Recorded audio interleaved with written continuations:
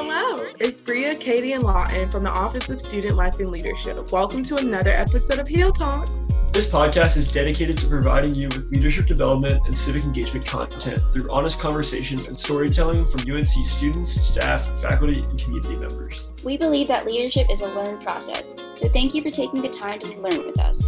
With that being said, let's get into the episode. Hi, everyone. My name is Brady Kreef. I'm from the Outer Banks of North Carolina. I am currently a senior, feeling very sad about it, but I'm a senior studying political science and global studies with concentrations in Western Europe and Spanish.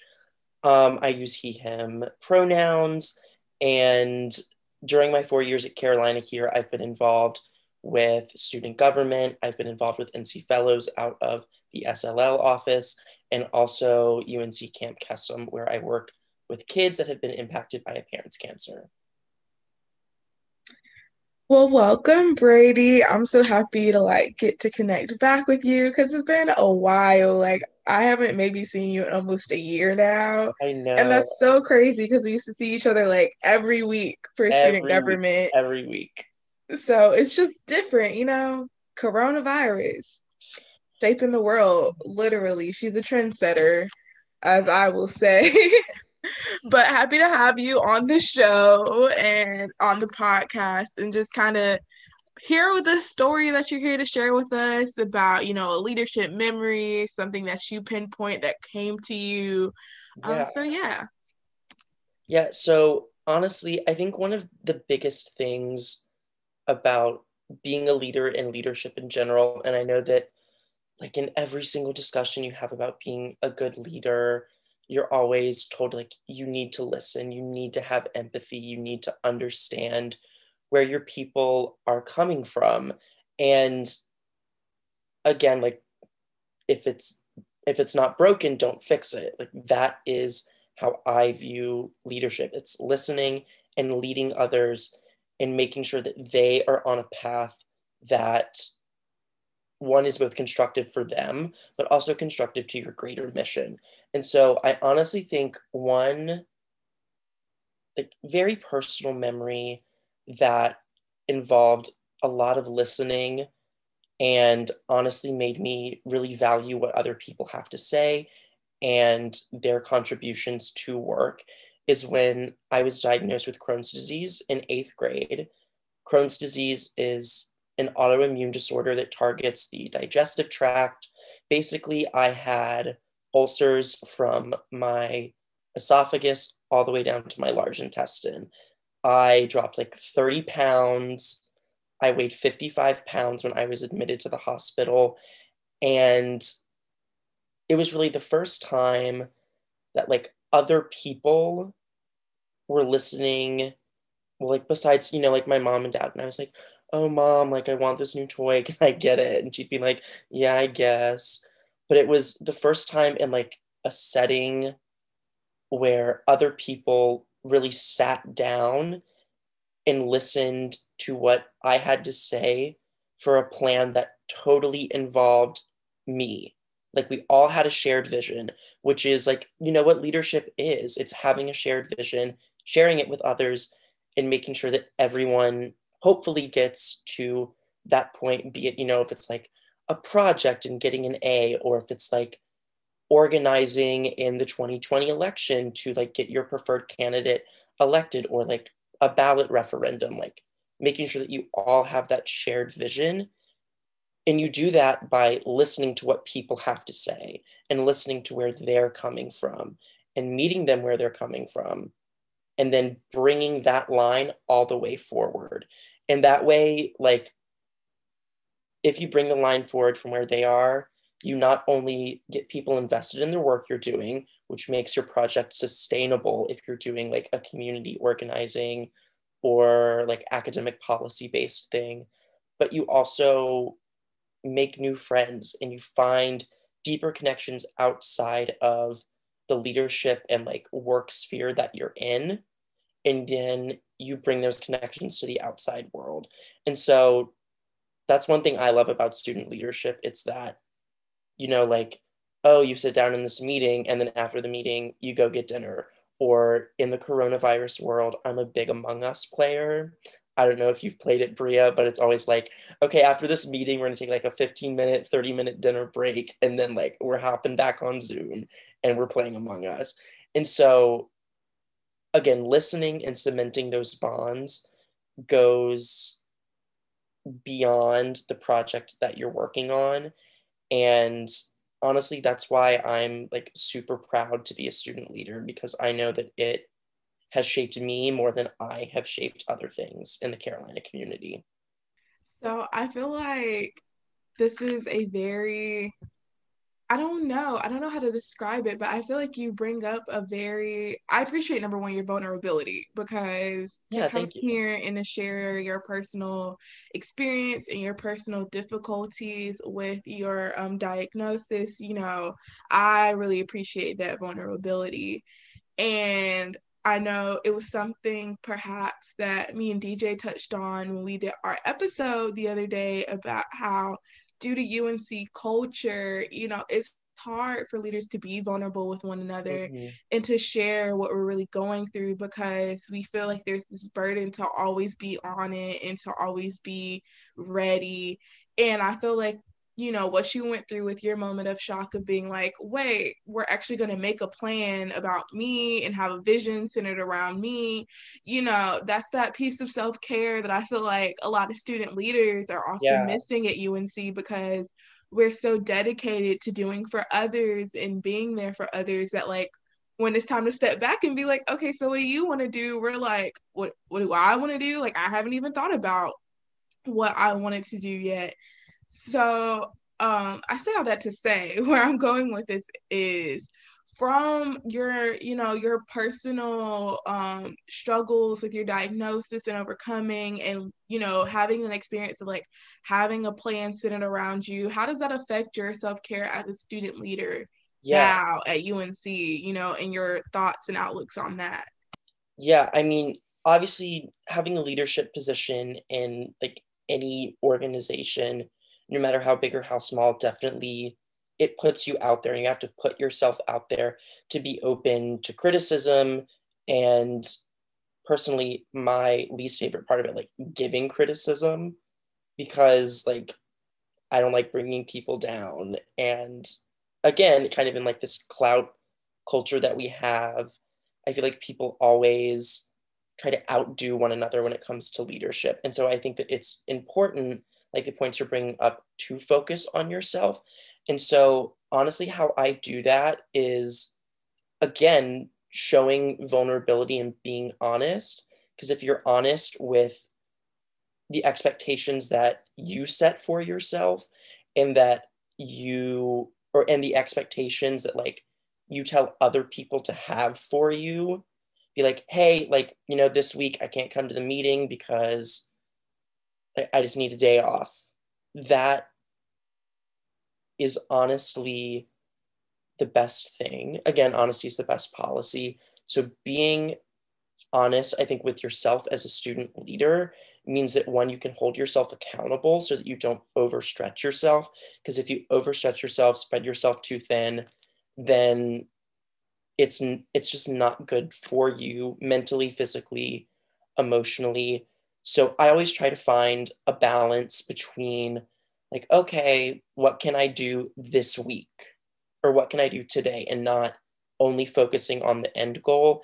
It's making sure that all those smaller steps are reached on like your personal ladder before you climb all the way to the top and try to bring others up the ladder with you. I mean, I don't even know. For me, I feel like the ladder metaphor is an interesting one, because, we're always like, we're going up the ladder, bringing people up the ladder. And I think it's important to, always go back to your roots and reach back in your community and help out. But I don't know. I don't know if you share the same thing, after being in student government. But for me personally, after being in student government for so long, I'm kind of like, but why is there a ladder? Like, why are we all not on the same platform? And I just feel like that goes to speak to how perceptions of student leaders are. And I will admit that like the culture of student leadership at UNC has changed a lot since my first year here, and seeing how it's a lot of times it's more centered on activism and trying to incorporate and include different voices. But then, you know, we still always have those instances where it's like overlooked, not noticed, not appreciated. So it's just, I don't know, Brady, you know, how do you how do you feel as though the culture of student leadership at UNC has changed in your perspective from, you know, our first year here to now? And being critical, do you really think that, you know, the landscape of inclusivity has changed that much in the brand that like UNC administration and leadership wants to push it to have changed to? Yeah, to answer the first part of that question, I definitely think, again, being a young, naive first year, just like going in and being like, oh, like this seems fun, I'll join this organization, to like actually then like sticking with the organization and working with it, and then eventually like being a leader in these organizations, I do think there has been a positive change because, you know, as you grow, both as a student, as a person, like you get a bigger like consciousness of what is going on, and not only your individual impact within an organization, but that organization's impact and the voice that it has. So like, for instance, in Kesem, the past, it was more, you know, like Greek life affiliated, more white, more upper income, until there was a leadership change and we realized, okay, like most of our kids are not those things. And like, it's different than being like, okay, we need a counselor that like likes to play football because so many of our kids like football. Or like, oh, we need a counselor that like watches anime because so many of our kids like to watch anime. Instead, it's, okay, we need counselors that can relate to these kids on a non-superficial basis so that the kids get what they're supposed to get out of the organization. And it's that emotional support. It's that feeling of family that in so many cases, and unfortunately, that these kids have lost over time.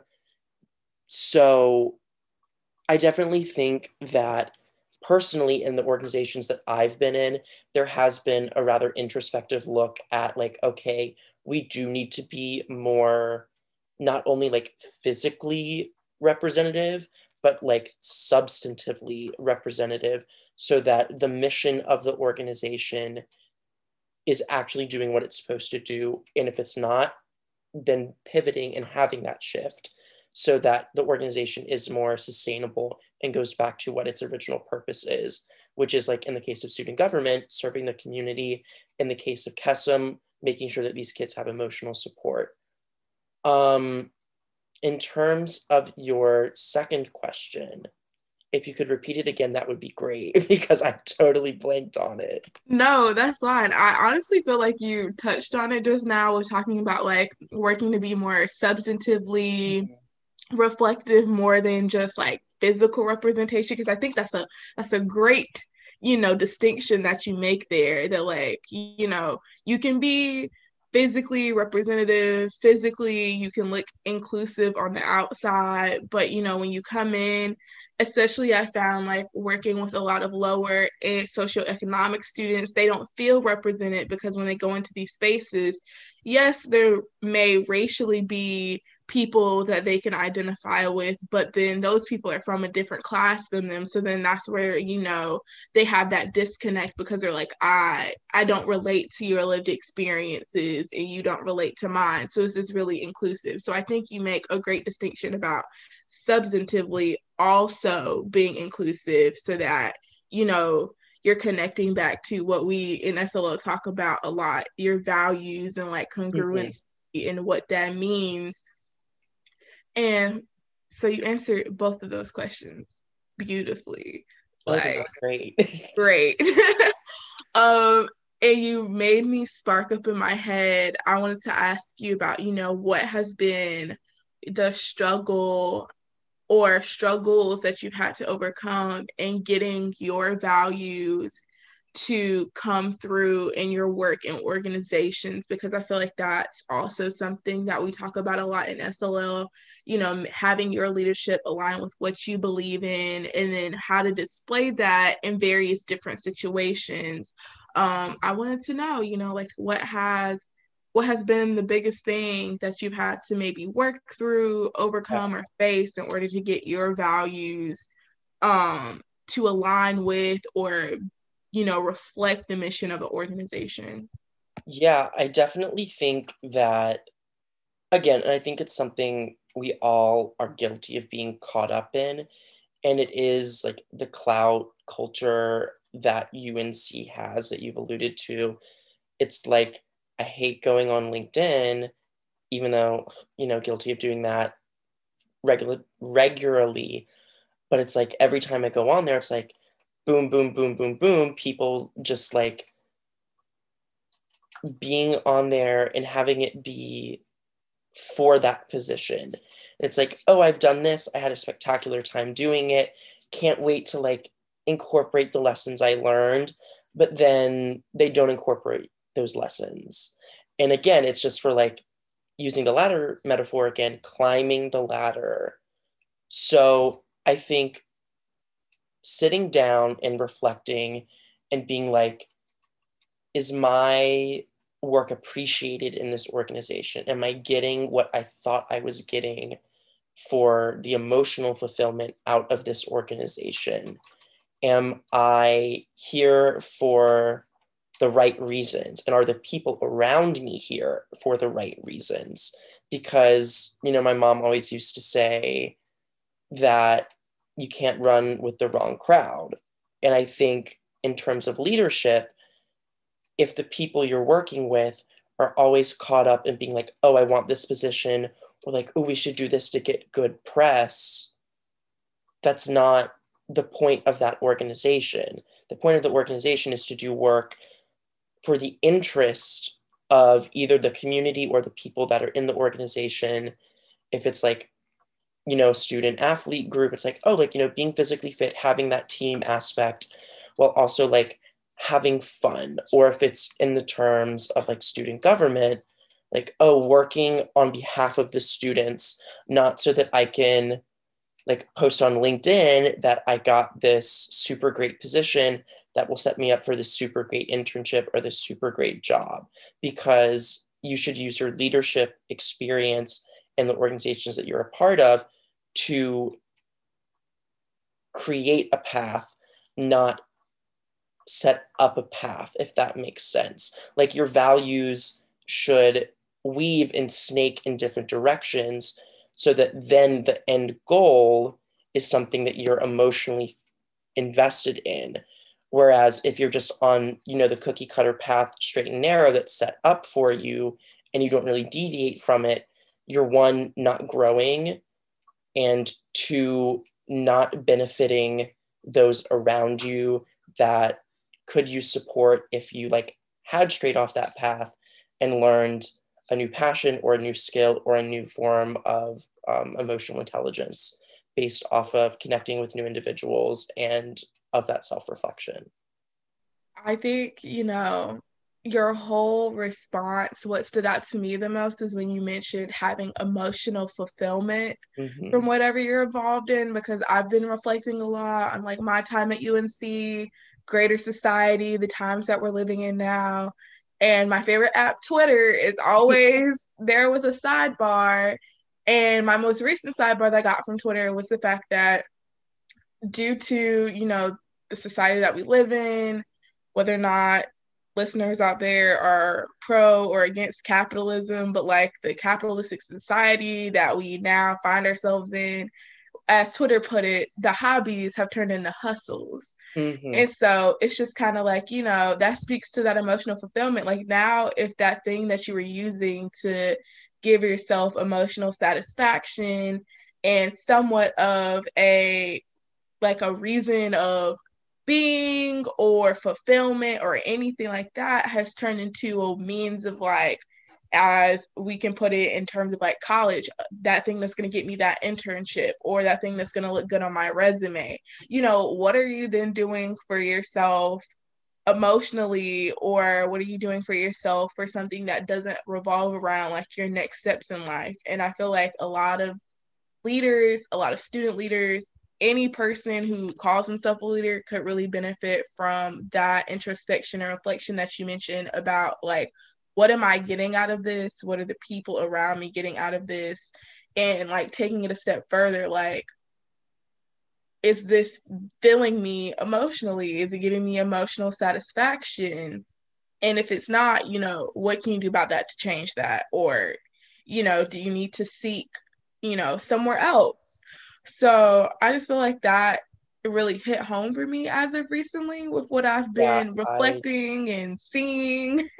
I definitely agree. Because, like, I, again, just like recently put on my resume and like the interest and skills section that I am like interested in martial arts, which is true. Like, I have a second degree black belt. I've done it for the majority of my life. I love it. Is it rooted in my deep love of like Avatar: The Last Airbender and Teen Titans? Absolutely.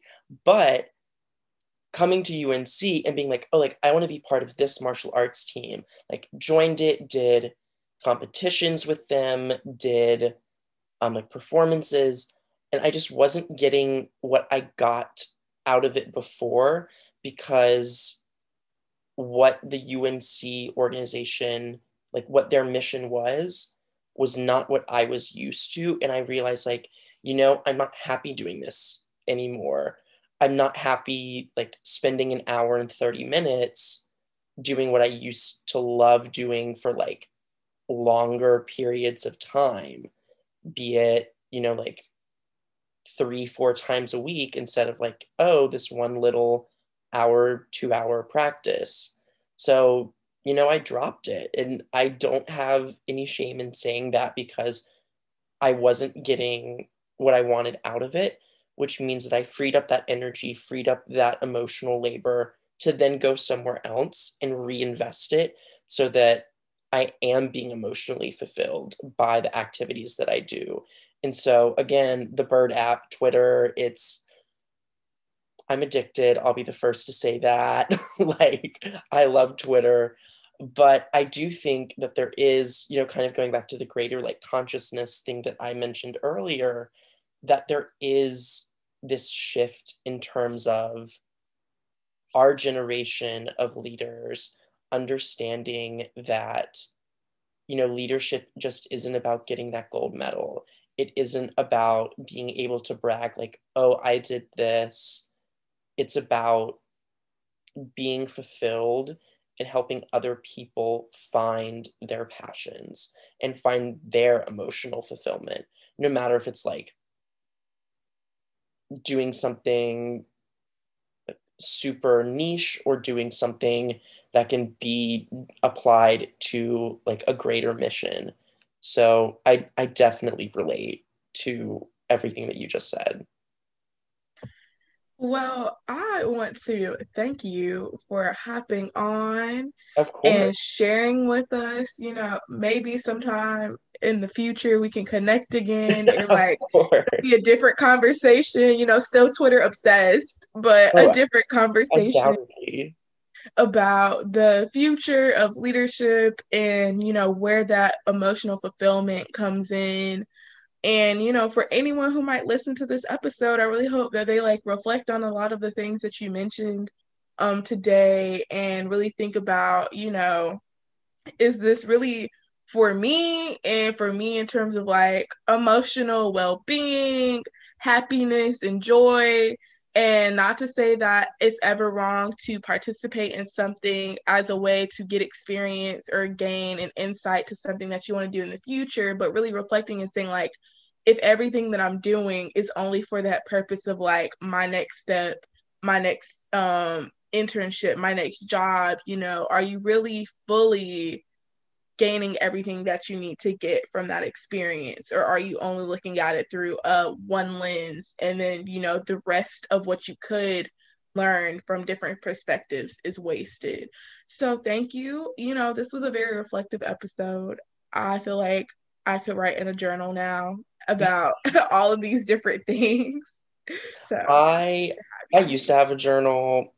Life just got too much. So maybe we can start journaling together. Who knows? I would love that because, I'm also the same way. I had a journal. I've maybe had 2 or 3 in my past.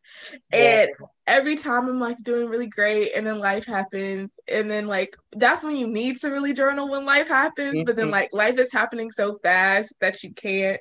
But I'd love to journal together. Absolutely.